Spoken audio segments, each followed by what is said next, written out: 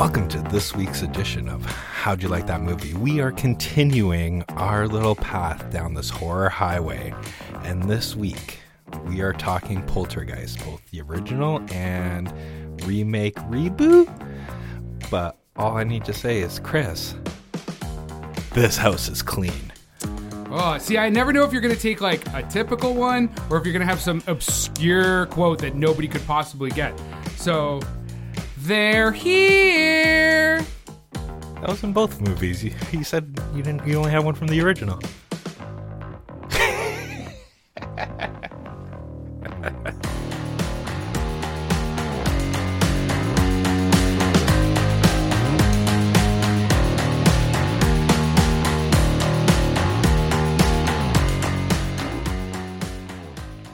All right, welcome to another episode of How'd You Like That Movie? And as Scott said, we're talking about Poltergeist from 1982, the classic, and remake, reboot, you decide, from 2015.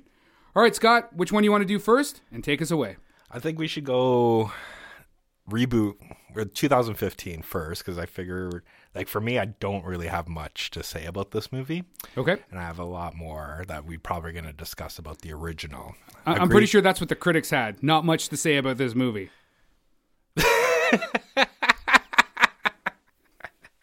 I don't know. Seriously, I don't have much to say about this movie. I'm here all week. Enjoy the prime rib. But no, in terms of this movie, obviously, I was disappointed. This was my first time watching it. I never watched it before until this. And I'm never watching it again. Nope, never am. And the reason why I'm disappointed is just because of the creative minds behind this. Like, first, having the balls to try to remake this movie, the original, which is a classic, and having Sam Raimi produce it. And what's Sam Raimi done out there in the old horror world? Has he done anything we might know of? Evil Dead, Drag Me to Hell, Evil Dead 2, Army of Darkness.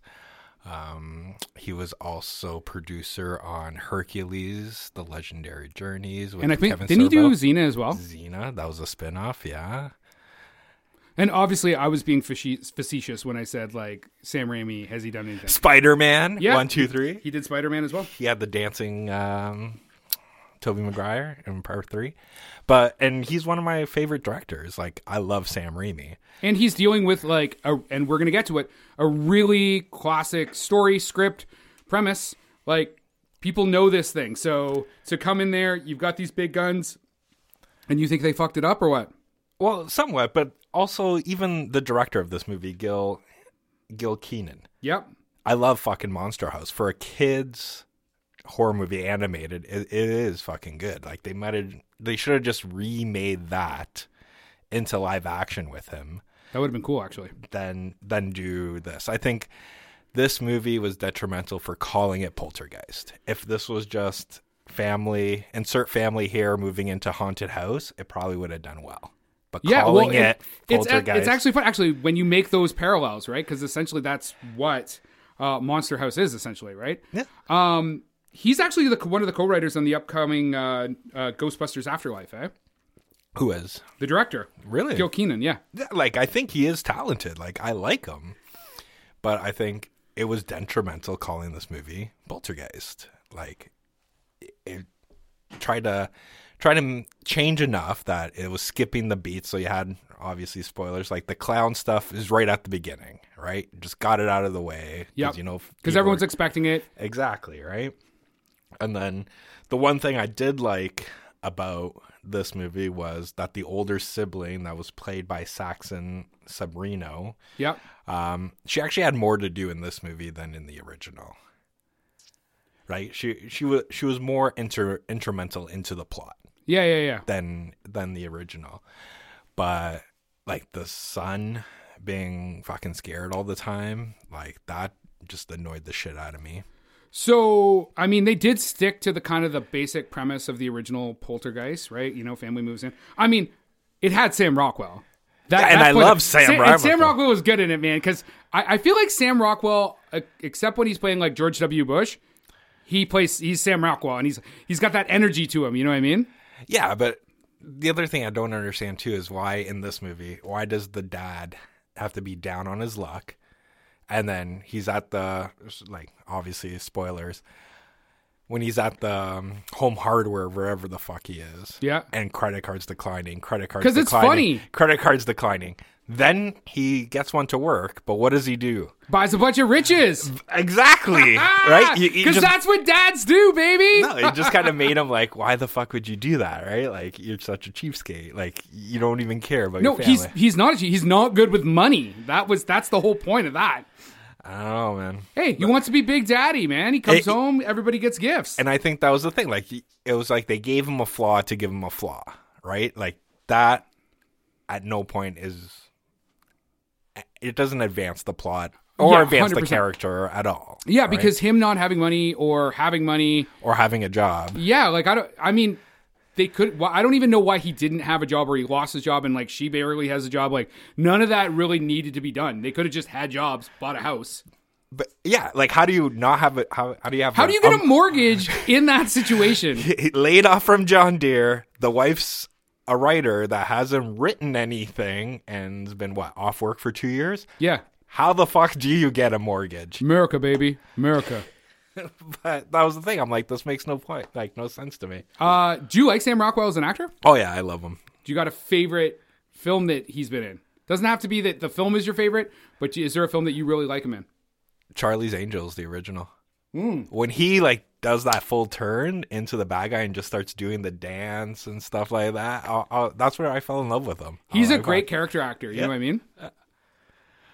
But go ahead. I really like. Well, actually, and I've already touched on this. I really like him as George W. Bush in Vice. He plays kind of like, kind of stupid, kind of like, come on, Dick Cheney, you just help me out here, or whatever. He's almost kind of like Will Ferrell-y, but a bit more real. You know what I mean? A bit less of a caricature. And he was good in Jojo Rabbit. Yes, he was good in Jojo. This film actually didn't have a fantastic cast for the most part. Like honestly, other than Sam Rockwell, I would say that Jared Harris is probably like the biggest actor in it. And he's done basically he redid the role that Zelda Rubinstein's character did, the paranormal investigator. But now it's like totally 2000s, or yeah, he's a it's like reality TV show or whatever, right? But he was great in Chernobyl, and he's great in Mad Men as well, right? Mm-hmm. I'm not gonna, like I said, like the amount of talent that was in this movie, that's what made it disappointing. Right? Well, there wasn't a ton of acting talent. There was like two good actors. No, I would say Jane Addams did well, and like even. Like I said, Saxon Sobrino, I thought she did well as the older sibling. Okay, well, so out of all those actors, okay, so you got Sam Rockwell, which everybody knows. He's, like Vice, Jojo Rabbit, Moon, yada, yada, yada, Green Mile. Mm-hmm. Like I said, Jared Harris is really, really big in a lot of like kind of premium cable TV stuff. Rosemary DeWitt's, I mean, the best role I've seen her in is when she plays Midge Daniels on Mad Men, basically like the bohemian kind of woman on the side to Don Draper. Outside of that, though, the rest of those actors, like, come on, like, do you have any of their credits there? Like, no, I think the whole point was getting unknowns, right? Yeah, and like, a lot of them have stayed unknown. Okay, but if you think, if we're doing compare and contrast, they did the same thing with the original. Craig T. Nelson. Yeah, and we'll get to that because, and I mean, we're going to be talking about it really soon. The original 1982 Poltergeist is a huge film, money-wise. Spielberg, a whole bunch of other stuff. And yeah, that cast, for the most part, nothing. Anyway, on that, Poltergeist 2015, it did okay. $35 million budget, made $95 million back.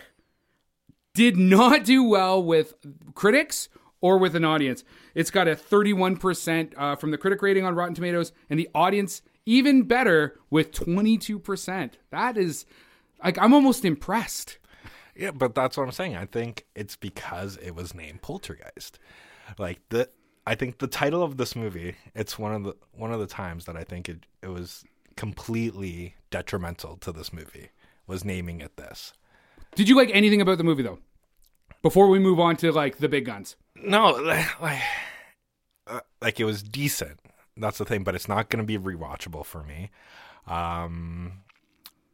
I didn't like the one thing I actually enjoyed more of this than the original was the little girl getting taken.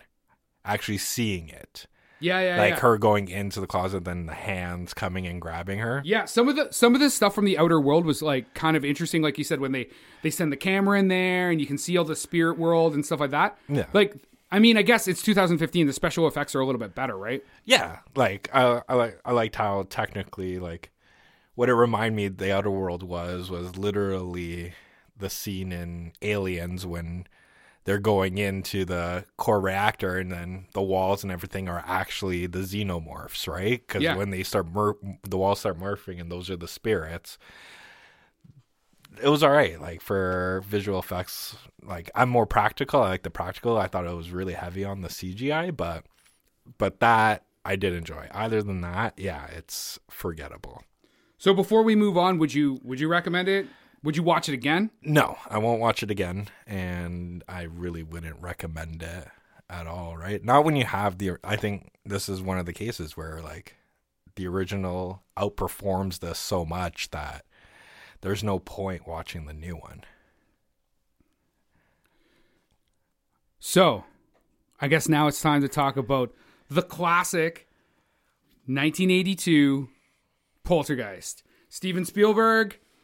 I don't know. Take it away, Scott. What do you think? We already know your opinion on the 2015 remake. So what do you think? Like, I love this movie. Like, this to me is like what it technically the original or the remake should have been, but there's no point because you have this. But like everything to me felt authentic. Yeah. Right. Like that family dynamic felt authentic. Right. Like you fell in love with that family. Right. Because like you putting your kids to bed, mom and dad's having a joint. Right. Just shooting the shit, talking like. You and that's actually something they changed in the remake. They're drinking. Or trying to have sex. And yes. Then yeah. She was like, get out of those pants. And then and in terms of like, when the shit happens, right? And girl, like, Carrie Ann's gone. And then they bring in the psychic, right? Like, Craig T. Nelson has, I think, one of the most authentic responses to that, like because he made it feel like when she was like asking a question and then he's all quiet and then the wife's like, you gotta answer, and he's like, I am with my mind, right, to try to see, like saying like she's a fake, like why like this is bullshit, and like, this why is the like fuck are we doing this, right? What about yourself? Like okay, so first off, as everybody knows who's been listening to our podcast, I don't really like horror films.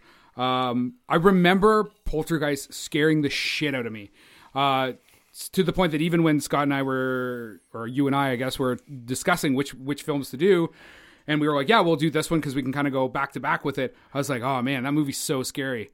I'll tell you, I rewatched it. It is the cheesiest piece of fucking shit I have seen in a while. I'm telling you, the more we do like podcasts and I do deep dives and I revisit some stuff from like my past, I mean, it definitely reminds me of, again, like that very typical 80s nostalgia. It has so Spielberg wrote it, Spielberg produced it. Spielberg directed it. Okay, and we are going to talk about that. And you know what? I watch it and it feels Spielberg. Yeah. Like it definitely has that like Spielberg magic, you know, E.T., which yes, was also made in the same year, which is... Okay, we might as well talk about this right now. Right, let's do it. The reason Spielberg, depending on who you talk to, he either didn't direct it, half directed it, or all the way directed it. Technically, he couldn't direct it because there was a clause in his contract for E.T. that he would not be working on another film. So, but he was on set, he was producing, and a lot of people talk about the fact that there are definitely scenes that seem very much like Spielberg did it. And then you talk to cast and crew, and they're like, depending on what day they were on set, Spielberg was either behind the camera or who's the director of this again? Tobe Hopper. That's right. Or Toby Hopper, I believe. So there was actually a big discussion, and there was even like a lawsuit after the fact about Spielberg basically implying that he was the director and stuff. And I think this quote really kind of summarizes that. So it's a critic report from the Washington Post after the film came out, and it said, It's Gary Arnold from the Washington Post, and he says, looks and feels decidedly patchy, as if it had been assembled by different hands, frequently working at cross purpose. So to me, that's exactly what happens when you get essentially two directors with two visions trying to work on the same film. Yeah, so now when I was doing the deep dive on this too, from what I saw, yes, he did have that clause, but E.T. was delayed. That's why he was able to be on set. And, oh my God, I'm having the brain fart. But that doesn't mean that, like, just because if he's on set, he needs to let the director do his job, you know what I mean? And not be breathing down his neck all the time. Apparently, he's the one that did all the casting. He's the one that did all the storyboarding, but Tobe Hopper did, and that's where the lawsuit did say that he did half of the directing. The storyboarding. Half the storyboarding. Yeah. And yes, the cast member, and I'm having her name because you just like brain fart because you just said her name, but the clairvoyant. Zelda Rubinstein. She literally came out and said like, this was all Spielberg. Like, he's the one that gave us all the direction. He's the one that was on set. But that might have been the days she was on set. Remember, cast are not on set for the whole production. Yeah, she was only on set for 12 days. Yeah. 12 days. So, but I mean, let's talk about, is it Hopper or Hopper? Hopper, right? I believe it's Hopper. It's got two O's. So he directed, co-wrote, and produced the original 1974 Chainsaw Massacre. Which got him this movie. Technically, it was going to get him E.T. Because Poltergeist was the movie Spielberg wanted to direct. Really? Right? And he gave him E.T. Hopper said no, and then gave him the unfinished Poltergeist. Hopper said yes to that. Well, I mean, I would say that like Poltergeist is more in his wheelhouse, right? Imagine the guy that did Texas Chainsaw Massacre does E.T.? I think it would be good.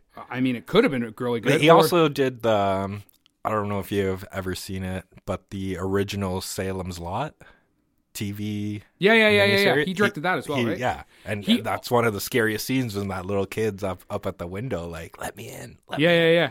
He also directed Billy Idol's, it's either White Wedding or Rebel Yell. So, I mean, but anyway, that's neither here nor there. But he's basically been in part of, I think, everything to do with Texas Chainsaw Massacre. Produced on Leatherface, executive produced on Leatherface, directed part 2, worked on the prequels, all that. So he definitely has the horror chops, you know what I mean? Mm-hmm. I did not find this movie scary. I found it super cheesy. Well, it's a PG movie. There's no killing. Yeah, but I mean, okay. So this thing did fantastic. It had a $10.7 million budget, and it made $122 million in 1982. Like, those are massive numbers. It was the 8th highest grossing film of 1982. Oh, what was number 1? Do you want to go that way, or do you want to go up? Whichever way you want. I already know what's number 1. Okay. So, at number 8 is Poltergeist. Number 7, 48 Hours. Number 6, Star Trek II, The Wrath of Khan. At number 5, Porky's. Now, I want to talk about Porky's for a sec. For those of you that don't know, we're here in Canada. Porky's, for the longest time, actually up until 2002, when My Big Fat Greek Wedding came out, Porky's was the highest grossing Canadian film. And as of this recording, it has made $136 million on a $5 million budget. Like, Porky's is like the big Canadian contribution to like big budget films. But yeah, that was number 5. And then in our top, we've got Rocky 3, An Officer and a Gentleman. Number 2 is Tootsie. And Spielberg rounds it out with E.T. as the top grossing film of 1982. Now, in 82, these movies came out, I believe it was a month apart.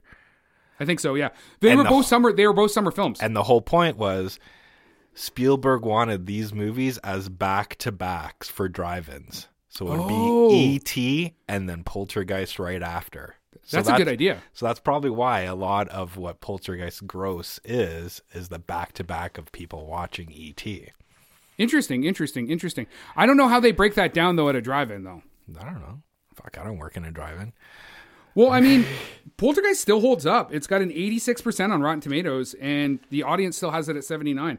And the New York Times rated it in its top 1,000 best movies.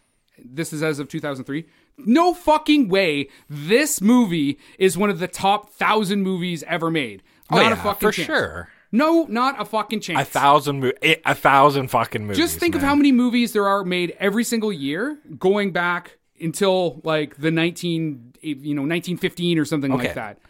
Really? You think this is one of the best films ever made? Well, it has two things going for it. Spielberg and what?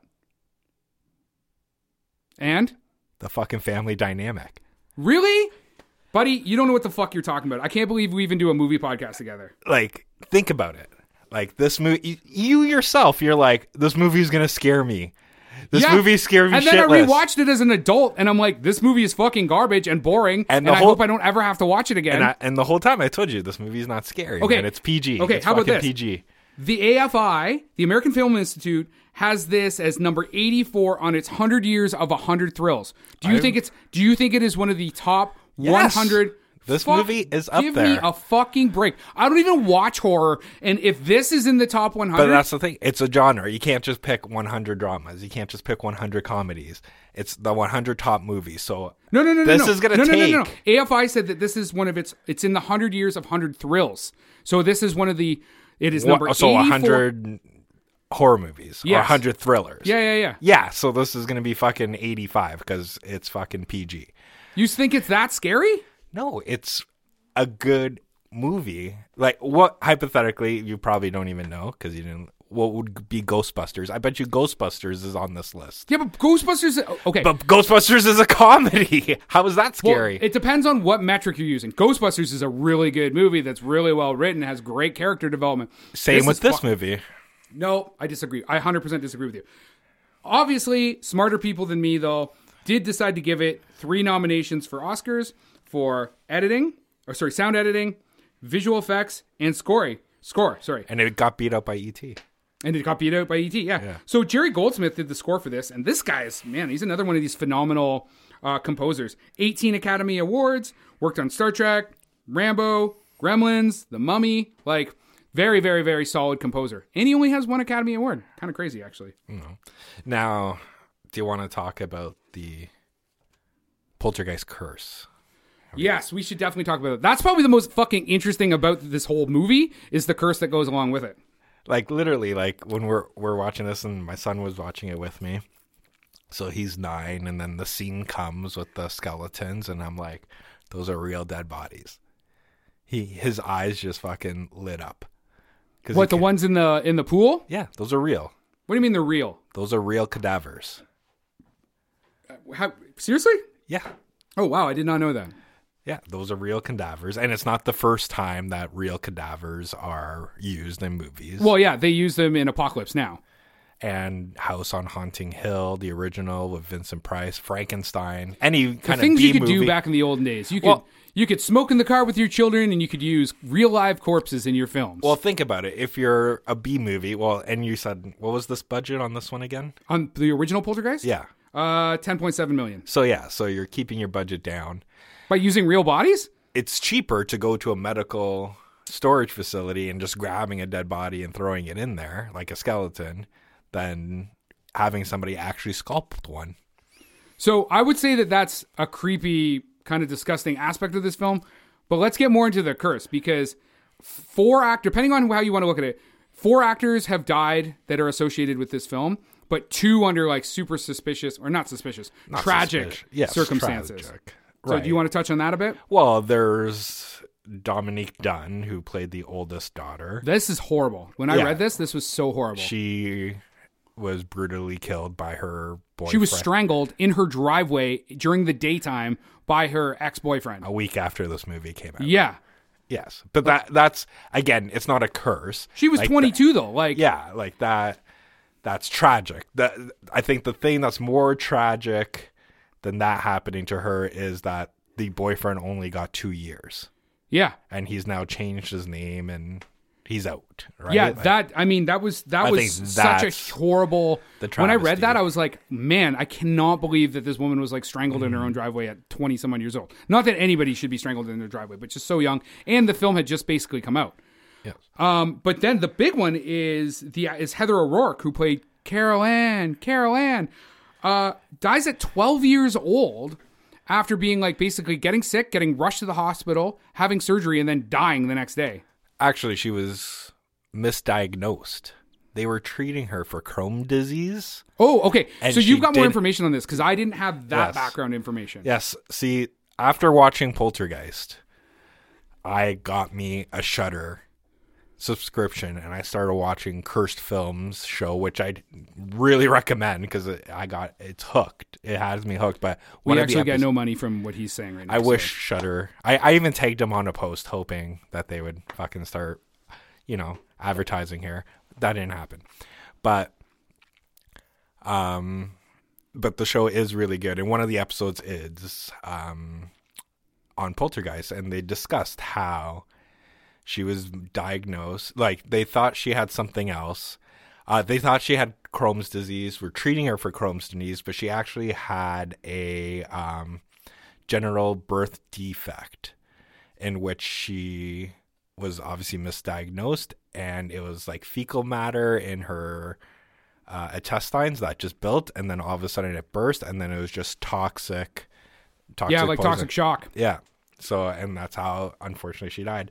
They actually, the director, because this was right when Poltergeist 3, it wasn't even finished yet. It wasn't filmed. Because she's in all 3 Poltergeists, is she not? Yes, except for the end of Poltergeist. Because she was 3. dead? Yes. You're such an asshole. Well, I'm just saying. So the director of Poltergeist 3, because he's in that film, he didn't want to finish it. The producers didn't want to finish the movie out of respect for her. The studio. So of course, the studio, the they're fucking like, ghouls at the they're studio. like, we invested way too much money into this. So the ending of that movie of Poltergeist 3 isn't what originally was supposed to happen. And it's actually a body double at the end. That's why you don't see her face. Ah, interesting. But the other ones that I thought was way better in terms of the curse is Poltergeist 2. The actor who plays... You talking the old man? not the old man. Or the indigenous guy? The indigenous guy. He died of malnutrition. And Malnutrition? What do you mean? malnutrition, and it was another thing. I'm drawing a blank right now. Because the old man died of like cancer or something like that. Yes, but the indigenous gentleman. I'm gonna try to grab his name while I'm. He's actually he's the same actor that is in One Flew Over the Cuckoo's Nest, I believe. Really? Yeah. I think it's the same actor. Well, you look that up. But Will Sampson, he played Taylor. Yeah. But interesting part they were talking about in this show. During the filming of Poltergeist 2, he actually is a shaman in real life. He was. Oh, wow. They had him after hours to come perform an exorcism on the set of that film of Poltergeist 2. Just to make sure like no bad juju happened. Yeah, apparently they felt bad juju, so they brought him in to do that. So, as I was saying when we were talking about the remake, the 2015 remake, I mean, this cast, two of them died, which is extremely tragic. Not a lot of, like, big deal cast members here. Like, Jo Beth Williams, Kramer versus Kramer, The Big Chill. I actually have an interesting little factoid on Craig Nielsen. So, obviously, he was on Coach from 1989 to 1997. He's, film, TV character actor, a bit of a writer. So he's doing an interview and he talks about how he had been on welfare and food stamps. And in the same interview goes on to complain that the government shouldn't waste public funds on helping the needy. I'm like, you fucking dick. Like, this is after he had made it. He's like, yeah, I've been on food stamps, but blah, blah, blah, blah, blah. Nobody helped me. It's like, what do you think food stamps and welfare is, dude? I don't have a comment. I'm not getting political here, and I don't know the reference of it. Like, yeah. I just thought it was interesting to have both of those statements in the same interview. I don't know. He what I mean? seems like such a nice guy, though. And okay, so do you remember so the actor's name is Richard Lawson? He's the Black Doctor in the original, right? Yeah, so he was the cameraman or the AV guy. Yes. Do you know who he's married to? No. Beyonce's mom. Isn't that such a random factor? Beyonce's mom has always been a friend of his like late sister, and then they like hooked up in like, I don't know, 2015 or something. I was like, that's interesting. All right, that is interesting. Beyonce's mom has got it going on. As if. But in terms of casting, I would say Jo Beth Williams is the heart and soul of this movie. Yeah, Like, she's fabulous. She's fabulous. You just feel like she is the mom. You feel like right? she's a mom? I do. Yeah? She's a MILF. She's a MILF in this movie. Right? Like the little like exorcism, like ghost maybe raping her, not raping her. I don't know, but it kind of seems like it. When after she takes the bath and she lies on her bed, and then the thing starts shooting up her her skirt or her shirt, and then starts carrying her off the wall. It seemed like a rape scene, which kind of they do again in the sequel. They do. But kind then of it's the guy possessed getting raped. So the Russo brothers have decided to remake this again. No, fuck you. Yeah, man. I'm looking at it right now on Wikipedia. It says that, you gotta trust Wikipedia. No, it says as of April 2019, the Russo brothers would helm a new remake.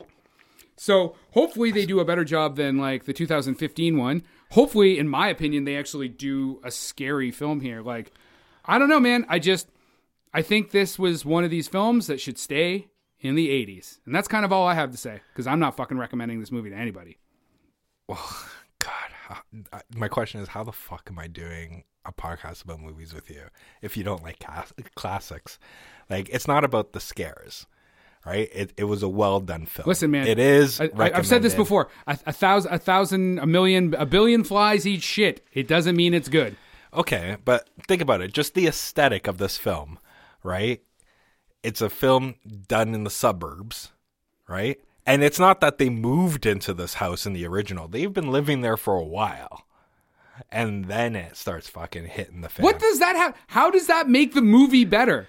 Because it could fucking happen to you. I saw the movie. It could I don't happen need to you you to tell me this. It could happen to you. I don't need That was the you whole point. Like it's like once we discuss Halloween, it's the same scenario where you know what, and that's we're definitely going to talk about scenario. that. And that's one of the issues with the remake of Halloween. But I don't want to get into that too much. But I've seen the movie. I don't need you to tell me the story. That doesn't make the story better just because you're telling it to me like fucking Mother Goose. Anyway, that's all I've got to say. So Scott, feel free to like jerk this movie off a little bit more. Oh my God! And then talk us out whenever you're ready. Whenever you're done over there. All right, hit us up on Twitter at How Do You Like That 1, or you can email us, and please email us. Or no, actually, we need the tweets. Like, just fucking tweet. Also, give us a 5-star rating on Apple iTunes. Yeah, like and subscribe. If you don't like what you heard, try again next week. We're always trying to get better. And that is a wrap.